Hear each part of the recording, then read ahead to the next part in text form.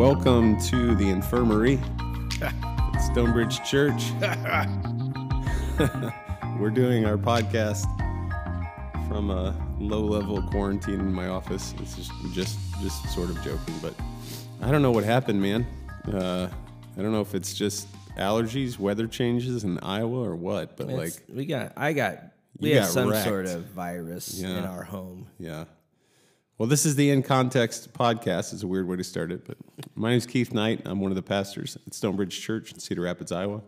And as always, I'm joined by another one of our pastors, Brandon Levering, sucking the cough drops like his life depends on it. I was telling multiple people. I've told you this already, but for our listeners, I was telling people this weekend. Our daughters usually take notes, but then they also draw pictures. And one of my daughters, who's a particularly gifted artist, drew a picture of a cough drop, and it said, "For Brandon, R.I.P." Oh, it hurts. It's so true. And I'm in the wheeze. I'm in the wheeze scenario where I go to laugh, and my kids keep making fun of me. Like they sound like the grizzled old prospector on one of the old cartoons. What was the dog? Muttley. Yes. Oh my goodness. So our podcast this morning will be fraught with sniffs and the sound of a cough drop rattling around behind teeth. But I'm glad we were off last week. Last week was a busy week, obviously, if you're in church work. We've got Holy Week, so we coming off of Palm Sunday, we have Good Friday service and Resurrection Day celebration or Easter, depending on where you're at with all that stuff. Yeah, it was a good week, great week, but a bunch of us came down with some sort of head stuff, neck stuff over the weekend. So we're going to sound nasally, and hopefully it won't affect our brains too much today, because we got a huge topic. It's kind of a big topic this morning. We are in the book of Hebrews, and in the book of Hebrews, we are looking at how Jesus is better than everything else, right? All the things that in the Old Covenant you would look at as being good, right? Mm-hmm. Good things that God had designed for the good of His people.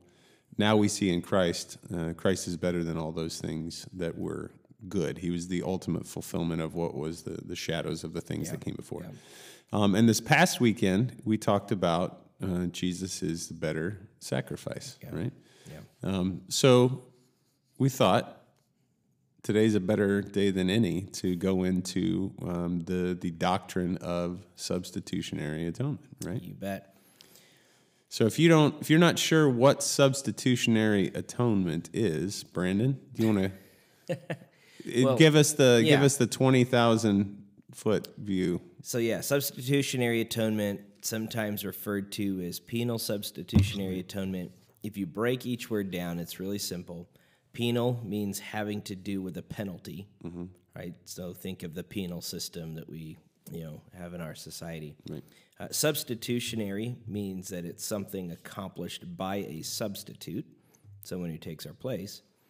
And atonement is a sacrifice that either covers or cleanses sin.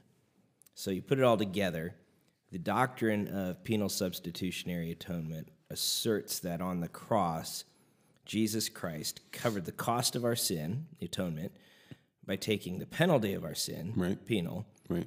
In our place right. as a substitute. Right. So it's a pretty simple concept, and yet historically, at least I would say modern history, it's come under suspicion and under fire from different segments of Christianity.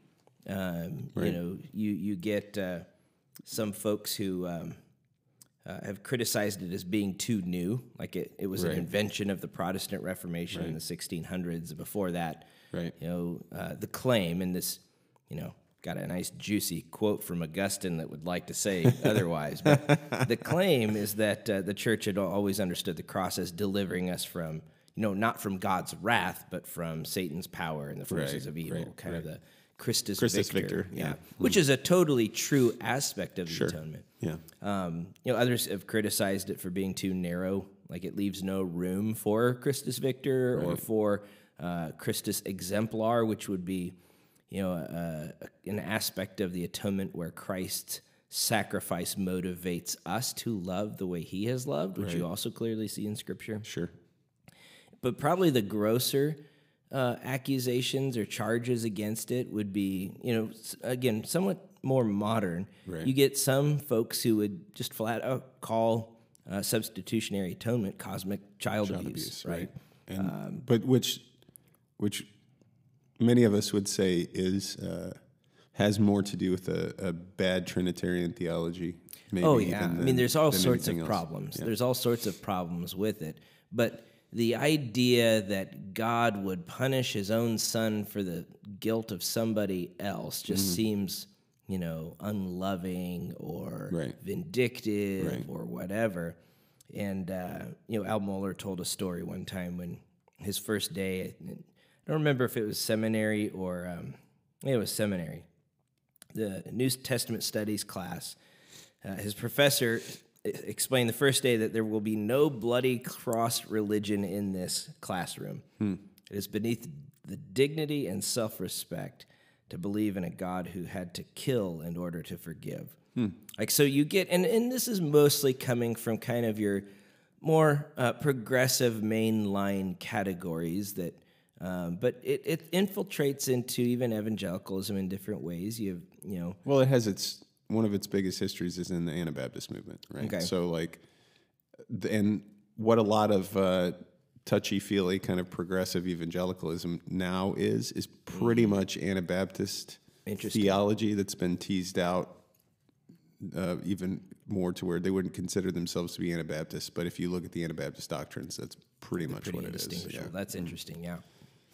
And so, for many of us, the idea that somebody wouldn't believe this sounds strange because we've just grown up. And so maybe there's another ditch where people who have grown up in a church tradition that elevates and delights in the doctrine of substitutionary atonement. The other ditch for us is to become too comfortable with it, to lose our awe. Right. I mean, we talk so much about the cross and sing so much about the blood that it just becomes noise, and we lose our marvel at what God has actually done for us. And so I think no matter what your tradition, being mindful of the wonder and glory and absolute just magnificent love of God expressed through the substitutionary atonement of Christ. That's just worth always rehearsing and never allowing it to go stale. Well, we lose, to your point, we lose the importance of God's love in that. Like if you spend too much time, just to be honest, many of us, there's a certain section of us Reformed people who are very aggressive. Sure. And Reformed theology can become almost glorying in the wrath of God as being necessary because of the sins of human beings, which it absolutely is. But to completely toss John 3:16 out, because it seems a little too, sign on a football game. It seems a little too be anyone who will, can come. I think to a certain extent that there are some who get so afraid of it being too wishy-washy that we tend to suck the love out of substitutionary atonement. Totally. And it makes Jesus a hesitant Savior who argues with the Father in the garden, please don't do this to me. Yeah. Which is it's a very short-sighted view of substitutionary Let's maybe atonement. start there. Excuse me. We warned you. Let's start there. Pass me another cigarette. Kaiser Sose. What are some of the Trinitarian problems that lead to either a misunderstanding or a hesitancy toward penal substitutionary atonement? Well, one would be like if even when you look at the idea of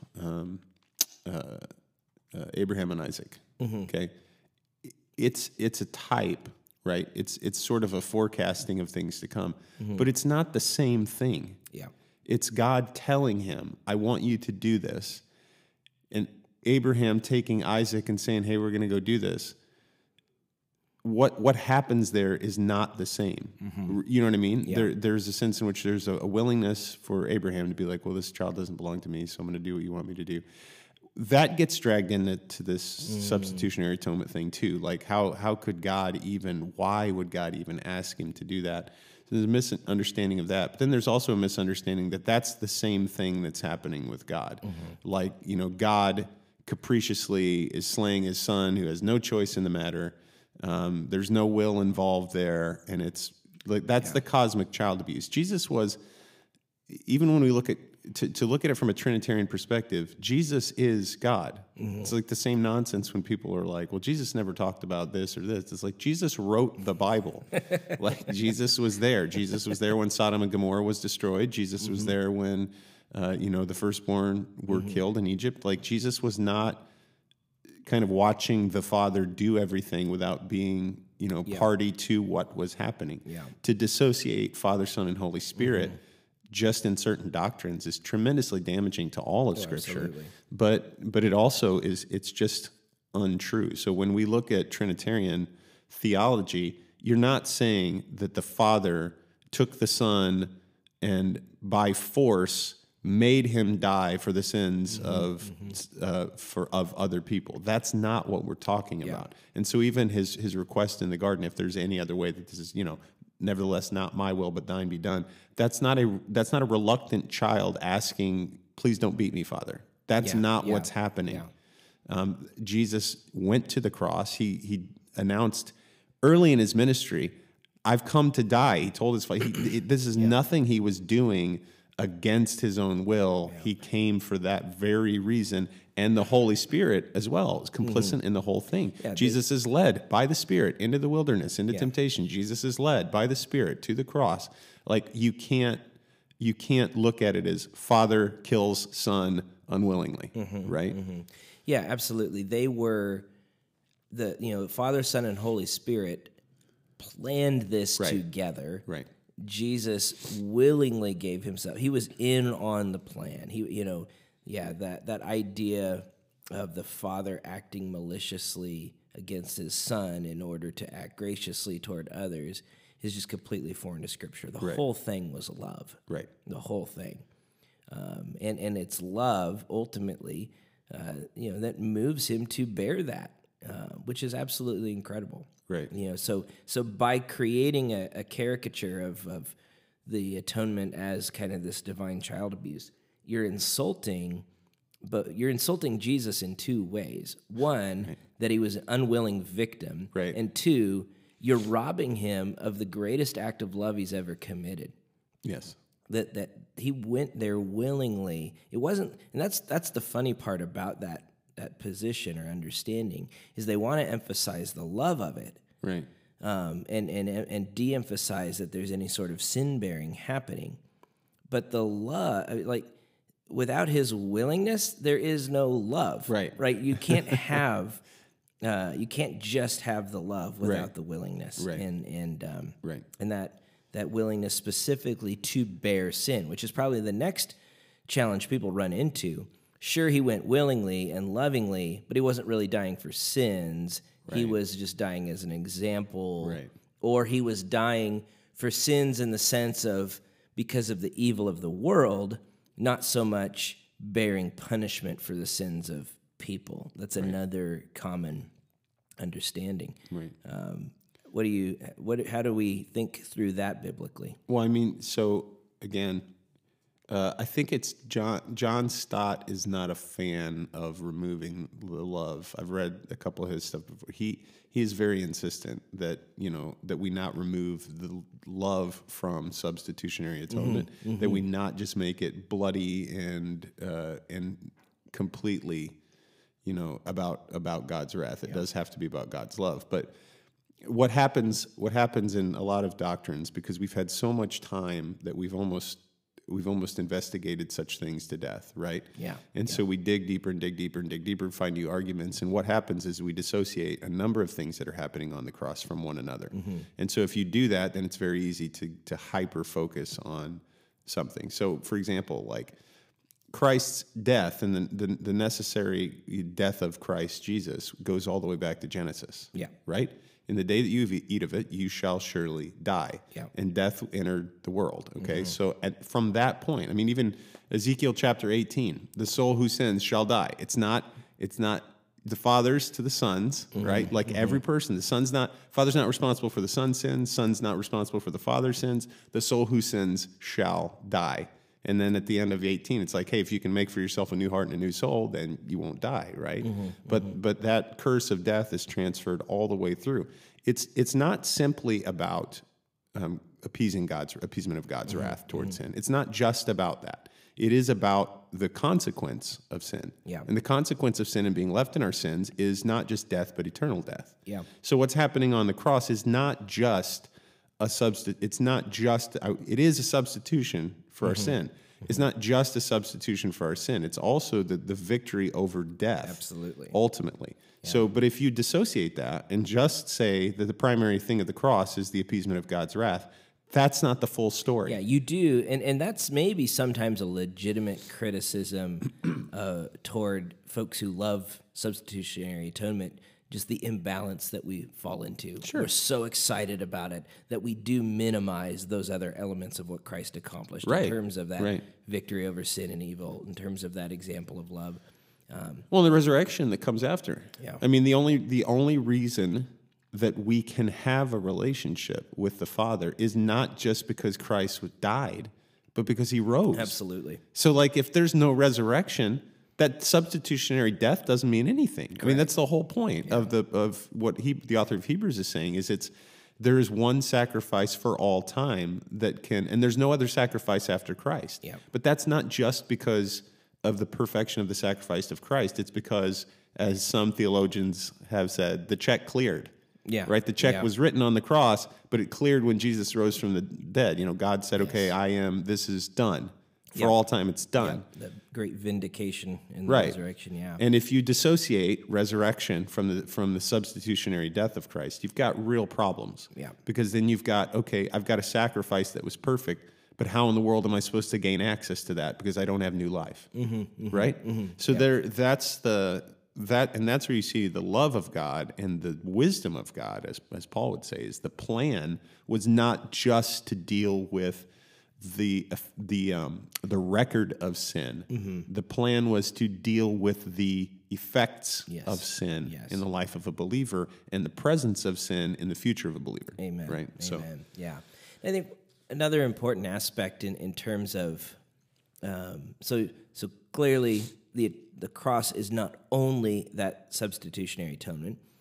It's not less than that substitutionary atonement. And one of the helpful elements of that, you mentioned, goes all the way back to Genesis with the problem. The solution also goes clear back in the scriptures. You have hints of it in Genesis, maybe with the garden and the clothes that the Lord provides, but you have not just a hint. You have a type, a true expression of it with the Passover. Sure.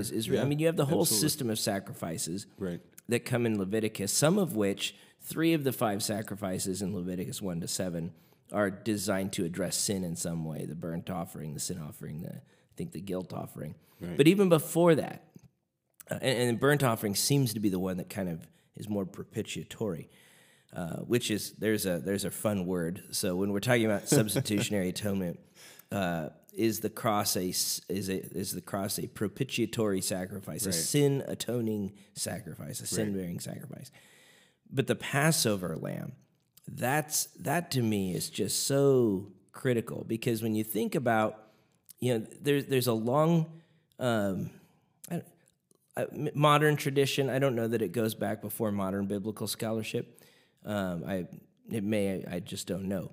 But at least in modern biblical scholarship, there's this understanding that the Exodus was primarily a salvation from a situation, slavery, right? Mm-hmm. So this was God rescuing a nation from a bad situation, whereas the cross is, rescuing us from our sin or something. Sure. But that's a pretty thin, and I would say pretty big misreading of the Exodus. Right. Now, you look at the promises in chapter 3 of Exodus, chapter 6, and you look at God's promise of salvation. I'm going to deliver you. I'm going to make you my people, have a relationship. I'm going to bring you into the land, give you an inheritance. He doesn't say, I'm going to atone for your sin. Right. But you look at the 10 plagues. Yeah. The first 9 plagues, Israel has to do nothing in order to not be affected by them. Right. Frogs, Right. the blood, the darkness. Right. All they got to do is sit back and watch God do his thing. Right. The 10th plague is different. Yeah. Something has to happen, otherwise Israel will be affected by it. Right. Because it's the 10th plague where God finally judges Egypt's sin. Right. You have these great creation reversals where he just gets their attention, and it's judgment-esque, but he's not bringing the penalty of sin. He's not bringing death yet until the 10th plague, the plague of the firstborn. Mm-hmm. And if you go back to chapter 4 of Exodus, where God says, Israel's my firstborn son, let my people go, let my son go that they may serve me. Well, Israel needs to be covered because they're just as guilty as Egypt of their sin. So when God goes to deal with sin, Israel has to have some sort of atonement in order to not be swept up in that wrath. Right. And so the Passover lamb dies in the place of the firstborn. Right. The blood is on the doorpost and so on. That is substitutionary atonement. Right. That is this great pattern right there in the second book of the Bible in full array. And you see that same dynamic picked up elsewhere. Isaiah 53 is, of course, a very powerful expression of it, where all of a sudden it's now a king and a servant who's going to be that substitute. So there's a pattern in the Old Testament that prepares us for what you find in the Gospels and what you find in the letters. Right. The reformers did not make this up out of thin air.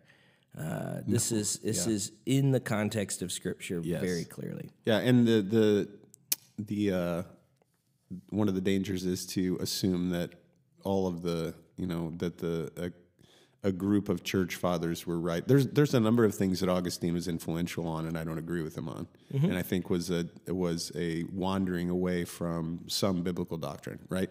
So just because Augustine may have influenced some people on some things doesn't mean that all those views were right. That a certain group of church fathers may have held, and that's a danger that we make too. That maybe the Reformation was in a lot of ways a return to things that were initially biblically, held by early Christians, right? No question. So the knock that this just started in the Reformation is it's both untrue and unfair, because there were a lot of things in Reformation that were corrections of really bad doctrines, or doctrines that had been lost. So that in and of itself, you're right. We have to ultimately, and again, the reason we do this podcast and the way that we try to orient ourselves here at the church is we really want people to be able to look in Scripture and say, this is where I'm getting my ideas from. This is what's influencing my thinking. And to the point of the author of Hebrews, that's exactly what he's doing. I mean, the reason that we're in this is because, in chapter 10, he's talking about the perfect sacrifice. Since the law has only a shadow of the good things to come and not the actual form of those realities, it can never perfect the worshipers by the same sacrifices they continually offer year after year. So, I mean, he's going through and he's like, all these things that we see in the Old Testament, these are necessary to point us to what was ultimately going to be better. The wisdom of God, that this was teased out over time, that God was showing us his good law, right? But the way in which we were completely unable to keep it, and ultimately we had to have something more than us being able to accomplish it. Someone had to accomplish it on our behalf. That was God, right? That's good. But the whole point that the author of Hebrews is making is you need to look to the Old Testament. To understand Hebrews, you do have to understand something about the history of Israel. No question. In order to really understand what God is driving at. And to our point, even with substitutionary atonement, if you don't have a decent grasp on Old Testament theology, it's going to be very hard for you to accept substitutionary atonement because it seems so out of character with what you think God would do or be. Yeah. Right? Yeah. So to that point, what other passages of Scripture, whether Old Testament or New, would you recommend that somebody spend some time dig into on this topic? And of course, there's a couple aspects to it. Digging into it in terms of understanding, is it really there? That's obviously an important question. But there's also and what difference does it make? Like, why is this so important to us? So passages of Scripture where we see it unfolded, and then maybe where we see it applied. Yeah, I mean, the whole book of Romans would be pretty essential. Yeah, absolutely. A study in salvation. I mean, Peter deals with it in 1 Peter a couple places. 1 Peter chapter 2, verse 21 through 25, you were called to this because Christ also suffered for you, leaving an example that you should follow in his steps. He didn't commit sin. No deceit was found in his mouth. When reviled, he did not revile in return. When suffering, he didn't threaten, but committed himself to the one who judges justly. He himself bore our sins in his body on the tree, so that having died to sins, we might live for righteousness. By his wounding, you have been healed. And that's one of those verses that we take out of context, right? Like by his stripes you are healed, by his wounding you are healed. That's not a physical that's not a physical healing, that's a spiritual healing. Like he was marred so that you wouldn't have to be. For you, we're like sheep going astray, you've returned. But he himself bore our sins in his body on the tree, having died to sins, we might live. Yeah. Right? That what we could call the great exchange. And in 3:18 to Peter 3:18, for Christ also suffered for sins once for all, the righteous for the unrighteous, that he might bring you to God after being put to death in the fleshly realm, but made alive in the spiritual realm. So, I mean, those are little snippets, but what would you recommend? I mean, obviously Romans, as you said. I think you see elements of it in John 10, where Jesus is the good shepherd who lays his life down for the sheep. Right. I think there's elements of like Leviticus we've mentioned, Ezekiel that you mentioned. I mean, but Romans really is the pivot foot in a lot of ways, particularly Romans 3:21 to 26. It's just hard to find a more clear statement of it. And contextually here, Paul is talking about the righteousness of God, and specifically, one of the challenges of some of the people he's writing to is the sense that, if God is allowing the Gentiles in, he's kind of broken his word, hasn't he? And so Paul's defending the righteousness of God by showing us how our righteousness in God comes not by the law, but through faith in Christ. Right. And here is kind of the heart, in some ways, of his argument. But now the righteousness of God has been manifested apart from the law, although the law and the prophets bear witness to it. The righteousness of God through faith in Jesus Christ for all who believe. For there is no distinction, for all have sinned and fall short of the glory of God and are justified by his grace through the redemption that is in Christ Jesus. And then he describes this redemption. Jesus, whom God put forward as a propitiation by his blood, this atoning sacrifice, to be received by faith. This was to show God's righteousness, because in his divine forbearance he had passed over former sins. Why is it that ancient Israel, despite their bumbling and sin, why will we still see Abraham and Moses and so on in heaven, even though the sufficient sacrifice had not yet been offered? God was forbearing their sins till Christ would come. And it was to show his righteousness at the present time, so that he might be both just and the justifier of the one who has faith in Jesus. And so the whole thing turns on this redemption that of Jesus, whom God put forward as a propitiation by his blood. And the context of wrath is clear in the book. One, that's what he's forbearing. In his divine forbearance, he passed over former sins. He did not punish them. Two, you get it later if you keep reading in chapter 5, where we are saved. This is verse 9. Since therefore we've now been justified by his blood, how much more shall we be saved by him from the wrath of God? And that, that might sound nasty that God has wrath. But going back to something you said earlier, wrath is really part of God's love. Yeah, for sure. I mean, if you love someone, there's a holy anger that stirs up when that person is harmed, wronged, in danger. And sin is the most deadly thing possible. Just to quote Augustine here, had God not hated sin and our death, he would not have sent his Son to bear and abolish it. Right. Christ endured death as man and for man, so also Son of God as he was, ever living in his own righteousness, but dying for our offenses, he submitted as man and for man to bear the curse which accompanies death. Right. And he died in the flesh which he took in bearing our punishment, so also, while ever blessed in his own righteousness, he was cursed for our offenses in the death which he suffered in bearing our punishment. Yeah. That is love. Like, right. Greater love has no man than this, that he lay his life down for his friends. And so God's love is both in his hatred of sin and in his provision to rescue us from sin. Right. Both of those are the love of God for his people. Yeah, and there is a fantastic arrogance in being so opposed to penal substitutionary atonement that you actually present yourself as though if the Bible really said God was like that, who would want to serve a God like that? Oh my, yes. You know what I mean? But that's what a lot of times what I've heard from even friends who don't buy it is like, well, who would want to serve that kind of capricious God? The assumption that you make is that like love can only be understood from your vantage point, and God.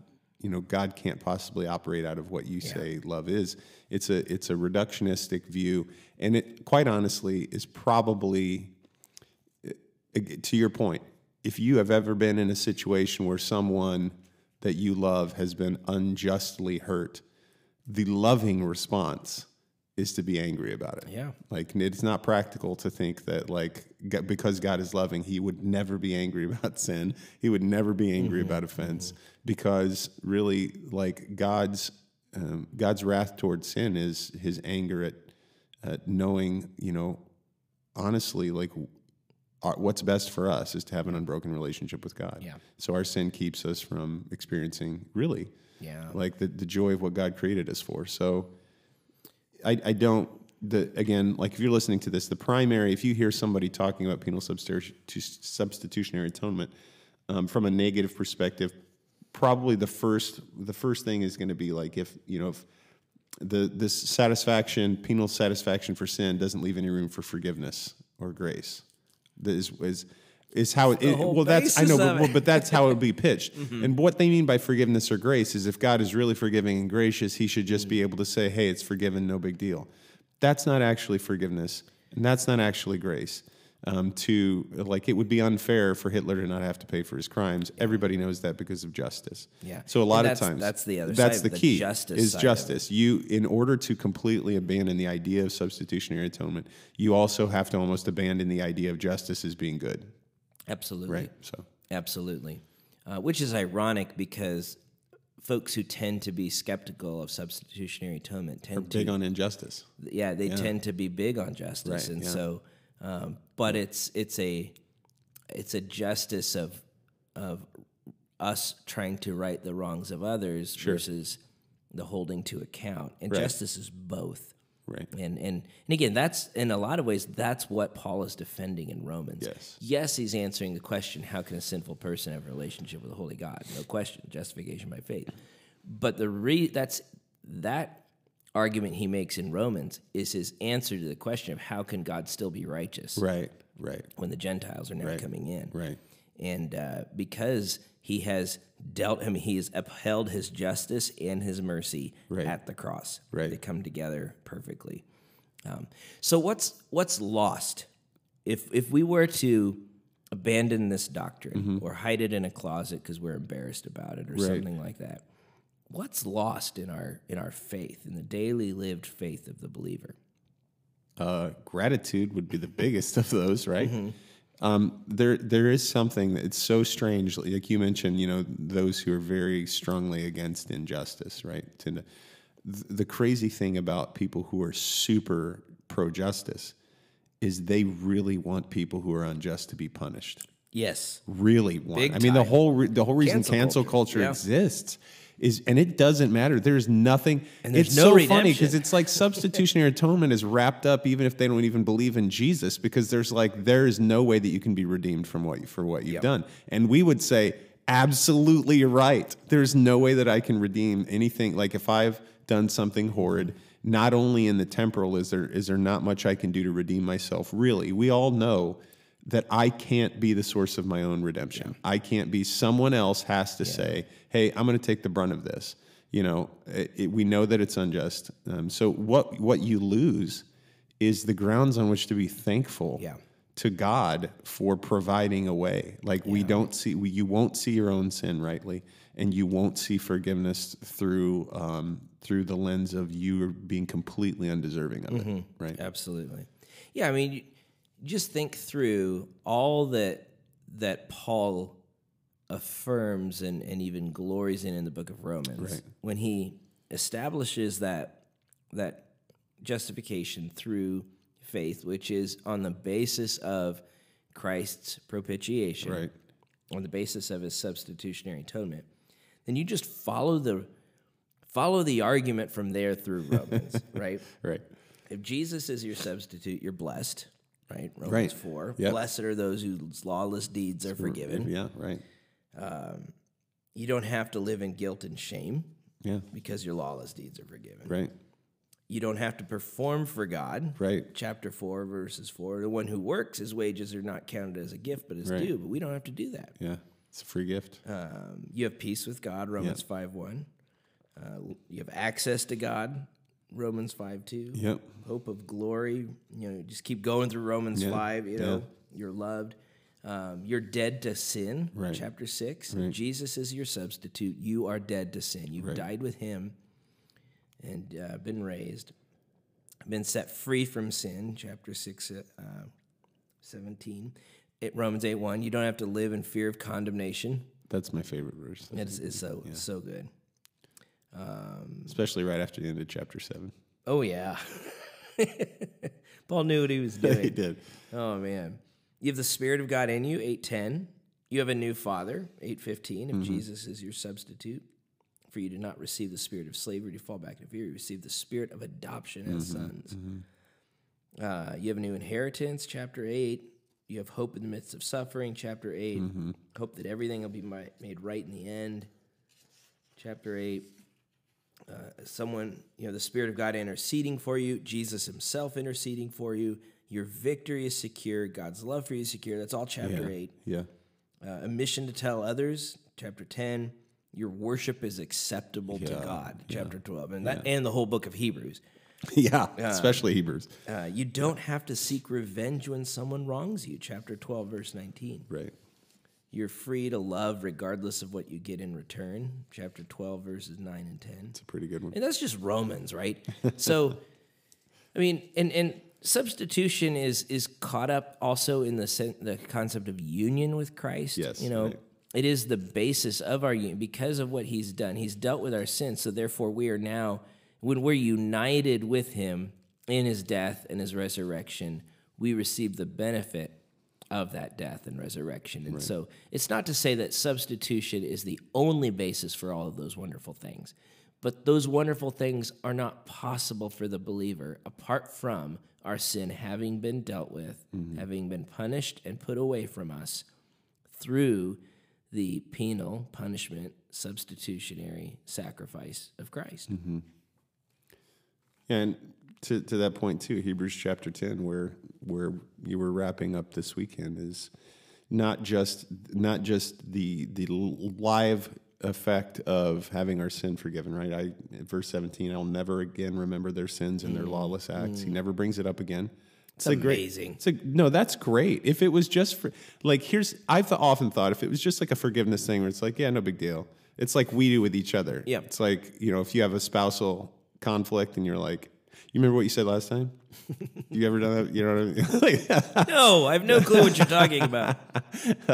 You remember, right? And the fact that because of what Christ has done for us, it's just gone. Yes. I mean, it's as far as the east is from the west. It's the bottom of the sea. But then, the fulfillment of the covenant, and up in verse 16, this is the covenant I'll make with them. I will put my laws on their hearts. I will write them on their minds. It's not just having our sins forgiven. It's like, to your point, it's having a whole new nature because we have a high priest.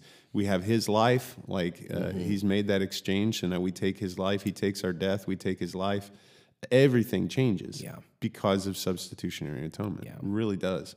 And so, the counsel that I always give, like to people who have objections, is like, go back to Scripture, read the Old Testament, read Romans, read Hebrews, then come back to me and tell me what your problem with substitutionary atonement is. Yeah, absolutely. So Absolutely. It's a good word. yeah. Well, man, I love these like deep doctrinal ones are good. You may have more questions. Maybe something we said like stimulates another question in your brain. By all means, you're welcome to come up to us on a weekend and say, hey, I had a question about this. We'd love to talk to you.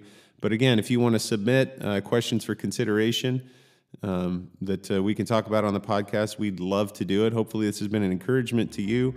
Most of all, let it be an encouragement. Don't just listen to what Brandon and I tell you. Go get in your word, read it for yourself. You'll come up with a lot more questions, I guarantee you, but you'll find a lot of really great, rich answers as well. So be in the word, and we will talk to you soon. Thanks.